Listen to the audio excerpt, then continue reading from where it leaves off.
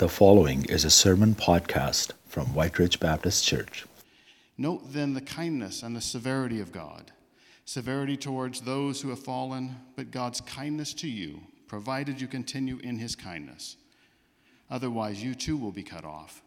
And even they, if they do not continue in their unbelief, will be grafted in. For God has the power to graft them again. For if you were cut from what is by nature a wild olive tree and grafted, contrary to nature, into a cultivated olive tree, how much more will these, the natural branches, be grafted back into their own olive tree? This then is the word of the Lord. Thank you.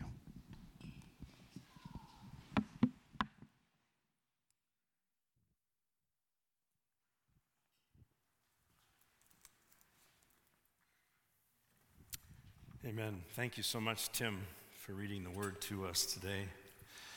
Good morning, everyone, and welcome again to church. It's so good to be together. And my name is Terry, and I'm so happy to share the message this morning. And I thank you, Kevin, for leading us in this day of worship, and also for Pat as she focused our attention on the persecuted church. Whenever I come to this kind of a Sunday in a given year, I think about the words of that old hymn by Martin Luther, "The body they may kill, God's truth abideth still, his kingdom is forever." And all through the ages there have been people following Christ like we do, but under much duress and persecution. And so thank you. This morning, as we think of the scripture that has been read by Tim, I just want to remind us of the incredible context that Romans chapters 9 to 11 brings us into. The Apostle Paul is tackling a thorny historical and theological issue. He is wrestling with the fact that Israel as a nation in the first century had rejected their Messiah, Jesus Christ. And along with that, of course, then they rejected the message that Jesus Christ brought and passed on through the gospel. And yet from the very beginning in Genesis chapter 12, we know that from the time of calling Abraham was told by God, "I will bless you, and through you all nations on earth will be blessed." And throughout the Old Testament, Israel were terrible ambassadors of the living God to the other nations. They were poor stewards of the message of the God of grace that has all nations on his heart. And yet, as God's chosen people, Paul also knew that they were heirs to the promises of God that were made to Abraham. And so this serious dilemma that was on the hearts of many people in the New Testament times, Paul does not shrink back from addressing it head on in these 3 chapters in the middle of this Magna Carta book of Romans that Paul is writing, the most extensive explanation of the Christian gospel that he has written. And this morning, as we continue, we're almost finished these 3 chapters, but today we enter into yet another. And really, what's at stake in these 3 chapters is the credibility of God. And so Paul is addressing this, taking 3 chapters in the middle of this 16-chapter book or letter, and he's addressing it. Paul's experience, remember, in living 2,000 years ago, was that more Gentiles, more non-Jewish people were coming to put faith in Jesus Christ, the Messiah, than were his own countrymen, the Jewish people. They were still rejecting the Messiah. And Paul wrestled with this because he was convinced of 3 things. Number 1, he was convinced that God is faithful to fulfill all of his promises. He knew that. Number 2, that God had preserved a remnant of Israel in every generation of his own people that were faithful. And number 3, that God would soften the hearts of his people in time and bring about this deeper ownership of the Messiah, Jesus Christ, before the end of the age. And he was convinced of these 3 things, and on that basis he was able to write more of the revelation that the Holy Spirit gave him so that we could understand more as well. Now, throughout church history, theologians have had many ways of answering the question that Paul is addressing, namely, what is Israel's place in history? And if you have the insert in your bulletin, you can see this and you can follow along with our PowerPoint as well. I'm just going to name 4 ways that people have tried to address and understand Israel's role in history. Well, the first way I would like to describe is called two-covenant theory. Now, what is two-covenant theory? This approach teaches that the Jewish people do not need to believe in Jesus Christ as Messiah.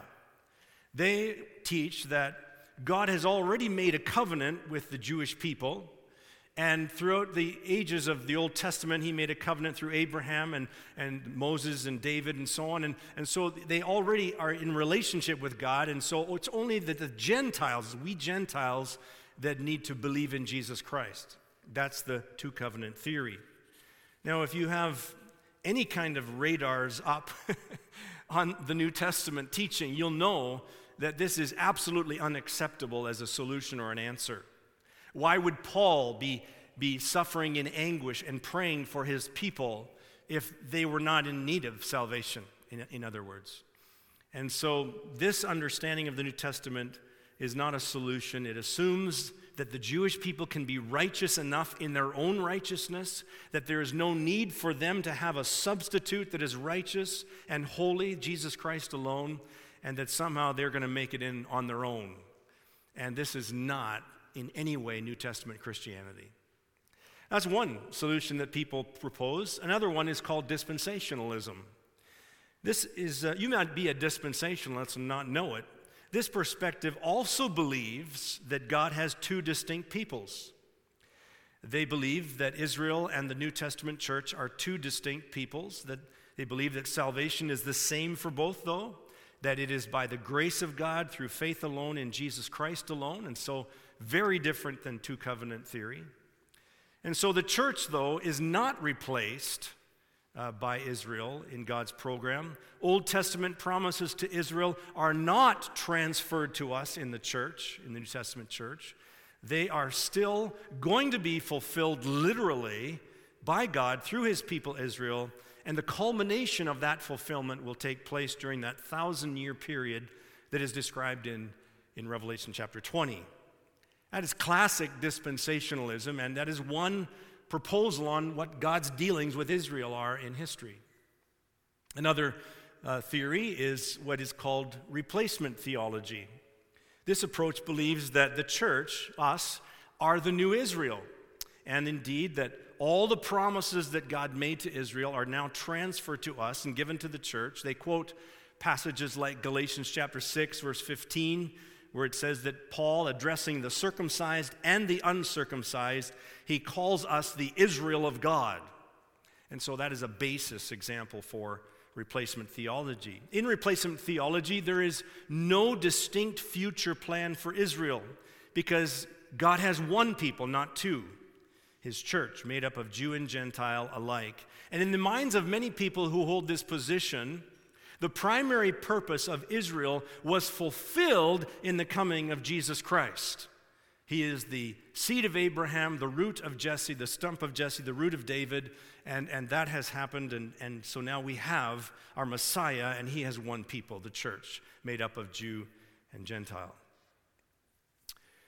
And then finally, I want to suggest that there is another way of understanding Israel's place in history, and I wonder if Paul, the apostle, is trying to describe it in Romans chapter 11. It is certainly not a two-covenant theory approach.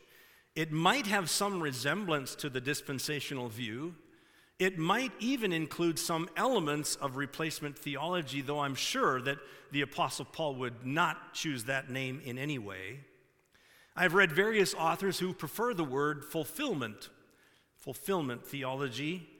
In this approach to Israel's place in history, Israel is given a place at the end of the age, indeed, as the scriptures teach, as many Jews turn to Jesus Christ before his second coming and acknowledge him as their Messiah, and a remnant of them are saved. But in no way does Israel somehow take center stage or eclipse the place of the church of Jesus Christ. That would be a fulfillment theology. For there is one people. We do not have Jesus Christ coming to gather up two brides, but one bride, made of Jew and Gentile. And indeed, as I think about the whole of Scripture, and especially the last book of the Bible and the picture that is given in chapters like Revelation 5 or 7, verse 9, we see a people from every people, tribe, language, and people, and nation, and so on. And it seems to me that there's just one people, one church that gathers around the throne of God, Jesus Christ, at the center.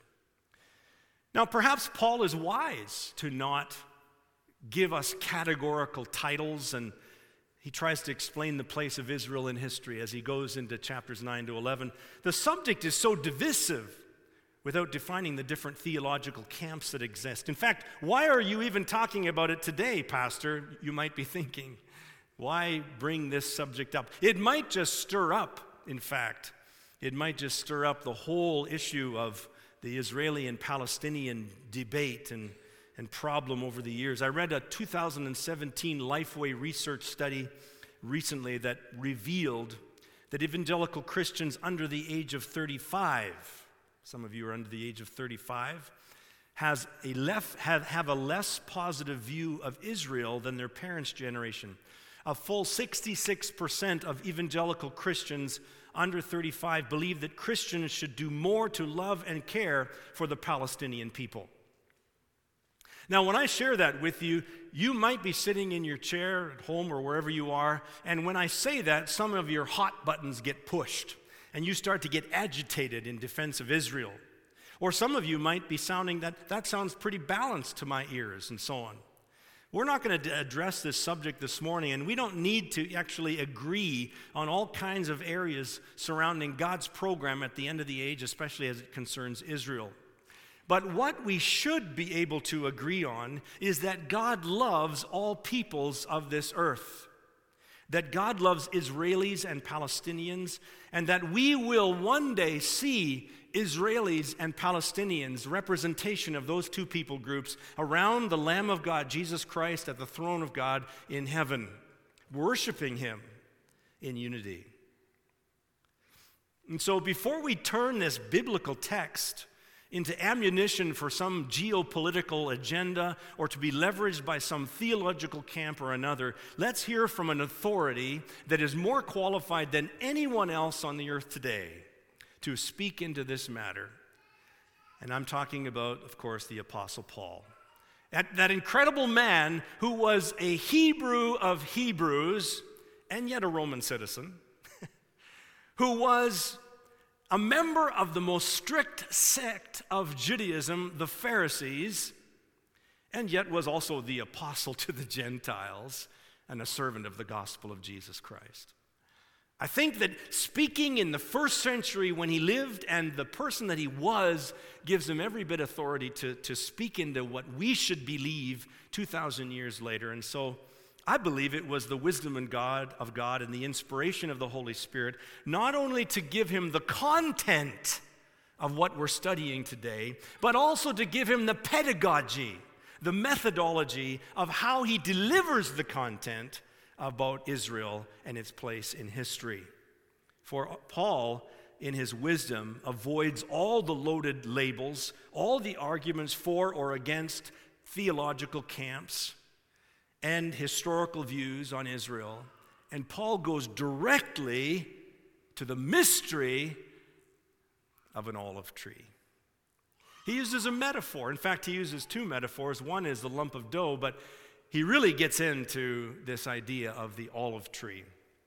And so let's think about what Paul the Apostle has to say about the mystery of the olive tree. The Hebrew word for olive tree is shemen, and it literally means tree of oil.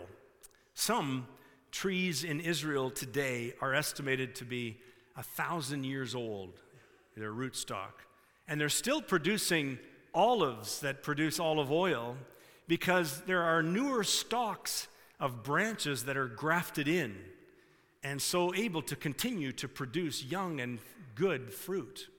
Some trees actually have such a thick trunk that because of their age that they are about 20 feet in circumference, incredibly big trees at the base. But before we go any farther, we have to talk about what is this thing called grafting. Grafting, by definition, is the cultivation practice of placing young budding stems onto established trees to ensure the tree's limbs produce the desired kind and quality of fruit. Now, probably you've all heard about grafting. I don't know too many people that have actually experimented and experienced grafting. If we were to look at trees that are fruit trees closer to home that are in our country, we see that grafting has many advantages. You can go to a greenhouse today, for example, and you can buy what's called a combination tree. That's a tree that has already been worked on, grafted into, and you can take that tree home and plant it in the back of your yard, and you can have several different kinds of fruit on the same basic tree. It's incredible. For example, you can have different kinds of apples on the same tree. And more than that, you can even go further, and you can have pears that grow on an apple tree, depending on, of course, the compatibility of the fruit.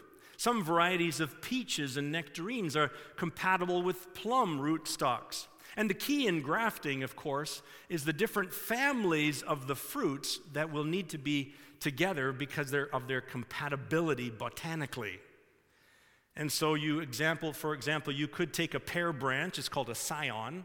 You could take a pear branch and you could attach it into a growing apple tree called a rootstock. But you could not take an orange scion and try to graft it into an apple rootstock because they are not compatible. They are from different families organically, botanically. Now, you need to remember this terminology that I'm using of compatibility because we're going to be talking about it soon in terms of the meaning of the metaphor when we talk about grafting different branches into the olive tree of God. Let's move on then to talk about what is the meaning of the olive tree, and especially let's start with the root. In verse 11 of this scripture, Paul answers the question, did Israel stumble in order that they might fall? And the word fall, which we talked about previously, means to fall permanently. Are they done? Is God done with Israel? And Paul's answer is by no means. Rather, he says, through their message, salvation has come to the Gentiles so as to make Israel jealous. Now, this is a hard concept for us to get. And so, like Jesus in his ministry using parables, Paul turns to a metaphor of an olive tree to teach. In verse 16, we talk about the root. He says in verse 16 that the root is holy. And if the root is holy, then the branches have to be holy. Wow, that makes sense. If you look at any tree, whatever the root is of that tree, the branches are the same. They've got to have the same compatibility. The sap has to agree with whatever is being grafted in. And so if the root is holy, the branches have to be holy. He says in verse 17 as well that the root is the nourishing source. Any branch on this olive tree is made holy, but it's only sustained to be holy by the root itself, the sap that flows in, the life-giving, nurturing, sustaining sap that brings to the branch what the root alone can provide. Very important spiritual concepts that Paul is talking here about in terms of our own spiritual lives. Jesus, talking in John 15, talks in a similar way about the vine and the branches, doesn't he? And so, of course, only God is holy. Only God can make people holy.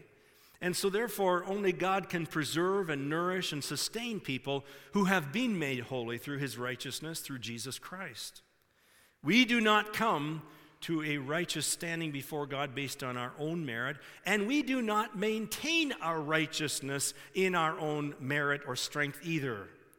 We are filled with the Holy Spirit, and we depend on abiding in that vine of Jesus Christ for the sustenance to come into our lives, flow out of our lives, be fruitful in our lives. This is a spiritual metaphor that's so important to understand. What is our job? Is the job of the branch to try and bear fruit? No, the job of the branch is to yield deeply, surrender deeply to the stalk, and let as much of him flow into our lives as possible so that he will flow out of our lives in the best kind of fruit that only he can provide. So let's be clear about the root. The root goes down deep into being the true and living God. That's who the root is in this olive tree. And how has he made himself known? Well, he's made himself known through a people. And that people are Israel. And so let's move on. What is the meaning of the branches of the olive tree? Now, there are two kinds of branches that Paul mentions in the scripture. And the first kind of branch is called the natural branches, verse 21 and verse 24. And they are Israel, clearly.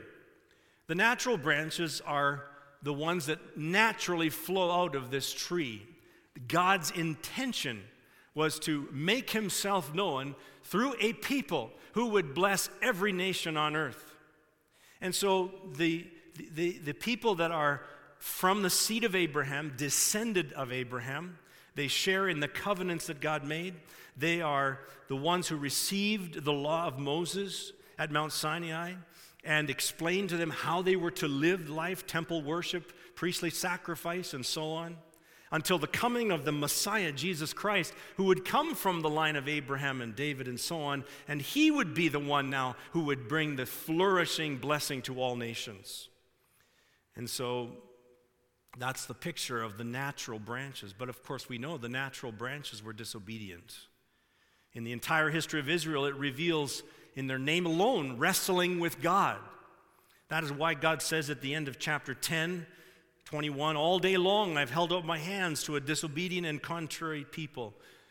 They disobeyed the law of Moses. They killed the prophets that God sent them. They turned to other gods. They wanted to be like other nations. And when God, in the fullness of time, sent his one and only Son to them to be a light for the nations, they took him and they crucified the Lord of glory on a cross. They rejected their own Messiah. And so God gave them over for a season. And what does the Bible say in the metaphor? The way that Paul describes it 3 times is it says in verse 17, in verse 19, and in verse 20, he says that these natural branches were broken off. Broken off. Rejected by God because of their unbelief. The other kind of branches that are described in the scripture are called wild olive shoots.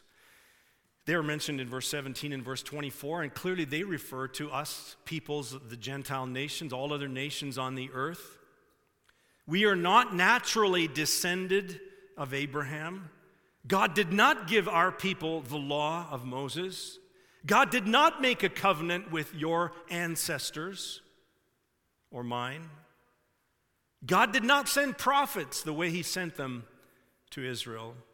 And Jesus the Messiah did not come from your lineage. No, he came from Israel, the Messiah for all nations. And so we are not naturally part of the olive tree. We are wild olive shoots that in the mercy of God are grafted in to the rootstock. And Paul, because of this truth, this reality, he says 3 times, don't you get arrogant. Verse 18. He says in 18, he says, do not be arrogant toward the branches. Remember, it is not you who supports the root, but the root supports you. Verse 20.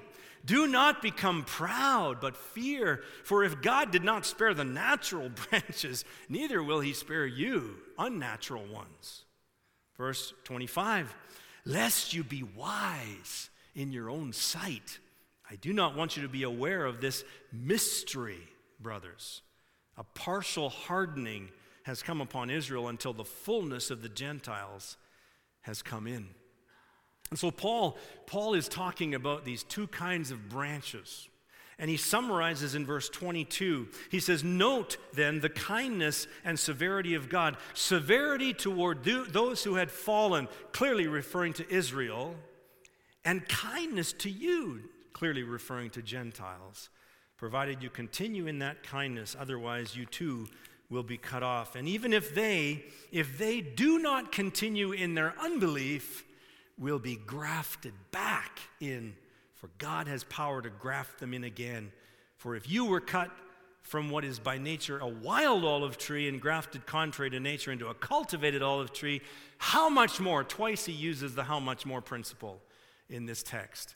How much more will these, the natural branches, be grafted back into their own olive tree? So the branches represent non-Jewish people, wild olive shoots that God is able to graft into the natural olive tree, and that's possible. Why? That's a good question. Let's go back to the compatibility principle. What is the compatibility of us with the rootstock that God has provided through Israel and Abraham? And the key word, folks, is faith. Key word is faith. That's the main ingredient that we must have in common if we're going to be grafted into this stock of Jesus Christ. And that's why Israel was ungrafted or broken off, is because they didn't believe. They were taken out because of unbelief. God's plan and purpose in history is to graft us into through believing in Christ. And this has been occurring ever since New Testament times.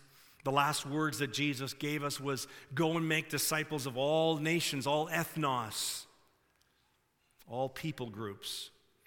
And in the fullness of time, when the full number of those that are going to come to Christ on this earth, in this age, when that fullness of the Gentiles has come in, God says in His Word that He's going to then lift that hardening that has been on Israel. He's going to soften several of them up. They're going to be a remnant of Israel that will come into Jesus Christ and acknowledge Him as their Messiah before that second coming of Jesus to this earth. So in as few words as we can say, what is the mystery? Verse 25, what is the mystery of the olive tree? And I think there are two parts, probably several, but one of them is this incredible Gentile inclusion that causes Israel to be jealous. Now, do you understand that? I don't. Okay. Paul was spending his life ministering to the Gentiles, hoping that somehow it would cause jealousy among the Jews. What are we going to see in this age? I don't understand how it's going to happen. For I don't see right now a Gentile church on earth that is living so exemplary under their Messiah, our Messiah, Jesus, so as to make Israel jealous to want to own Him as their Messiah. But it will occur, I believe. It will happen. And God will do it. And so we're living in a season, an age of time when we look at the persecuted church today and we think, Lord, I need to grow. I need to toughen up. I see I'm not very strong. But God is doing things around this globe. And then the second aspect, I think, that is a mystery is that not all who are Israel are true Israel. Again, this is a mystery of the olive tree. And we read in Scripture, we read earlier in chapter 9, verse 6, for Paul said it himself, not all who are descended from Israel belong to Israel, and not all the children of Abraham, not all are children of Abraham because they are his offspring. And so in verse 27, he quotes Isaiah, he says, though the number of the sons of Israel be as the sand of the sea, only a remnant of them will be saved. And so Paul teaches clearly that the true sons and daughters of Abraham are not the physical descendants, but the spiritual descendants through faith in the seed of Abraham called Jesus Christ. Galatians chapter 3, verse 29, Paul writes, if you are Christ's, if you belong to Christ, he says, then you are Abraham's offspring, and you are heirs according to the promises that were made to Abraham. Galatians chapter 3, verse 29. And that leads to our next point, and that is, what is the meaning of the fruit of the olive tree? Now, the fruit of the olive tree is clearly salvation for the nations, salvation that will extend to people from every tribe and tongue and language and people group on earth that will come to know Jesus. And referring to Israel, Paul writes in verse 12, if their trespass means riches for the world and their failure means riches for the Gentiles, here's the other, how much more will their full inclusion mean? Verse 15, if their rejection means If their rejection means the reconciliation of the world, what will their acceptance mean except life from the dead? Now, we're going to talk more about that next week, the fruit of this incredible salvation of this olive tree that is going to be, that is growing right now. And the saving of a remnant of Israel, the mercy extended to all people groups, and the full inclusion of every ethnos, every ethnic group on earth. As we see it in Revelation, every tribe, language, people, and nation worshiping Jesus Christ. Every nation. And I just want you to know that this is the way history's going, folks. God's word tells us this is the trajectory of history. You can take a snapshot of the church today in the 21st century and compare it to the Word of God, and you can know where we are in history, folks. We're in this history of the hardening of Israel, and we're in this time of the grafting in of us, the Gentile church on earth. This missionary age that has been sent out ever since Christ left and was ascended into heaven. He said, go and make disciples of every nation. That's what's happening, folks. That's the age we're living in. And I just want to take a moment to talk about the tree that's over here now. And we're going to move over to that and talk about this tree. I want to thank my wife, Pat, first of all, for some of the inspiration of this, and my friend Phil, who helped me put this together. Now, this is not an olive tree, as you can tell. This is a birch tree. But I want to describe now what I believe the Apostle Paul has been teaching in the Scripture this morning. We'll start with the roots. We'll see that in the roots that you can't see, this is a holy tree, a nourishing tree spiritually, and only God is holy, and so this tree is God's tree. Now, how did God decide that he would make himself known on earth? He said he's going to start with one man. His name is Abraham. So you can look at the very base of this tree, you would see Abraham. The trunk of this tree is Abraham. And from Abraham, we see that God, going up the tree, he made covenants. He made agreements, relational connections with his people. We go up a little higher and we see Moses come along, and God says, I'm going to describe to my people Israel, my faithful ones, my chosen ones, I'm going to describe how they should live their lives. He gives us the law of Moses. He gives Israel how they will run in order that God could dwell among them in the tabernacle, and they could have a relationship with the living God, their creator.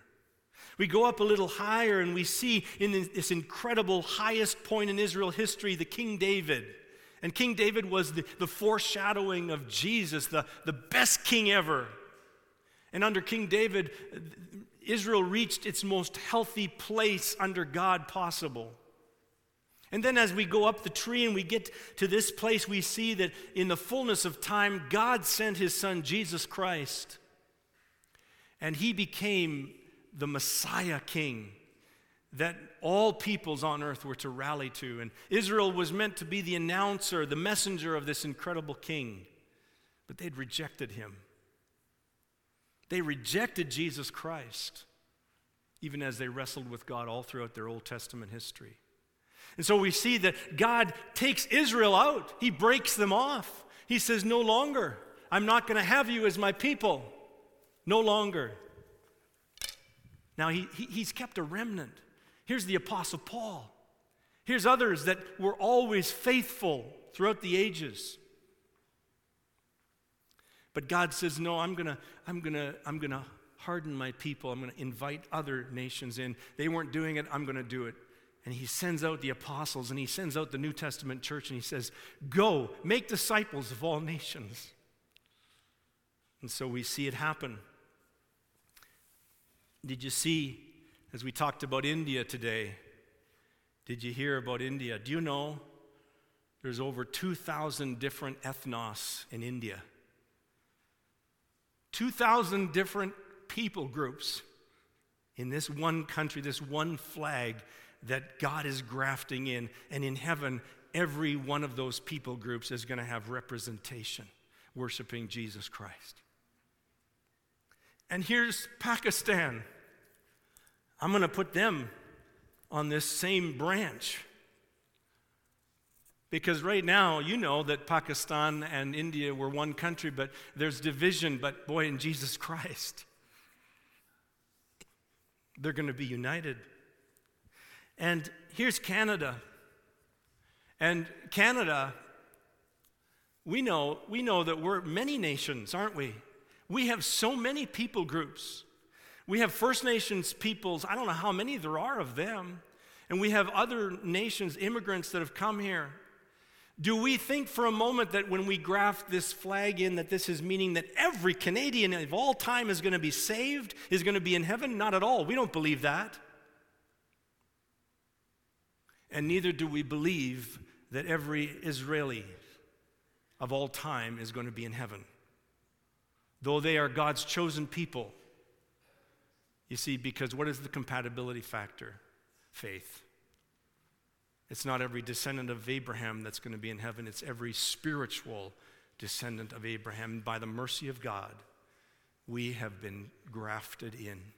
Have you been grafted in? Do you have personal faith in Jesus Christ? We're going to sing. We're going to praise God. We're going to worship Him. And as you see the flags going on this tree of the nations, if you see a flag that you identify with, if you see a flag that you really want to, would you pray for that country? Would you pray for the persecuted church in that country? Would you pray for the Christians there?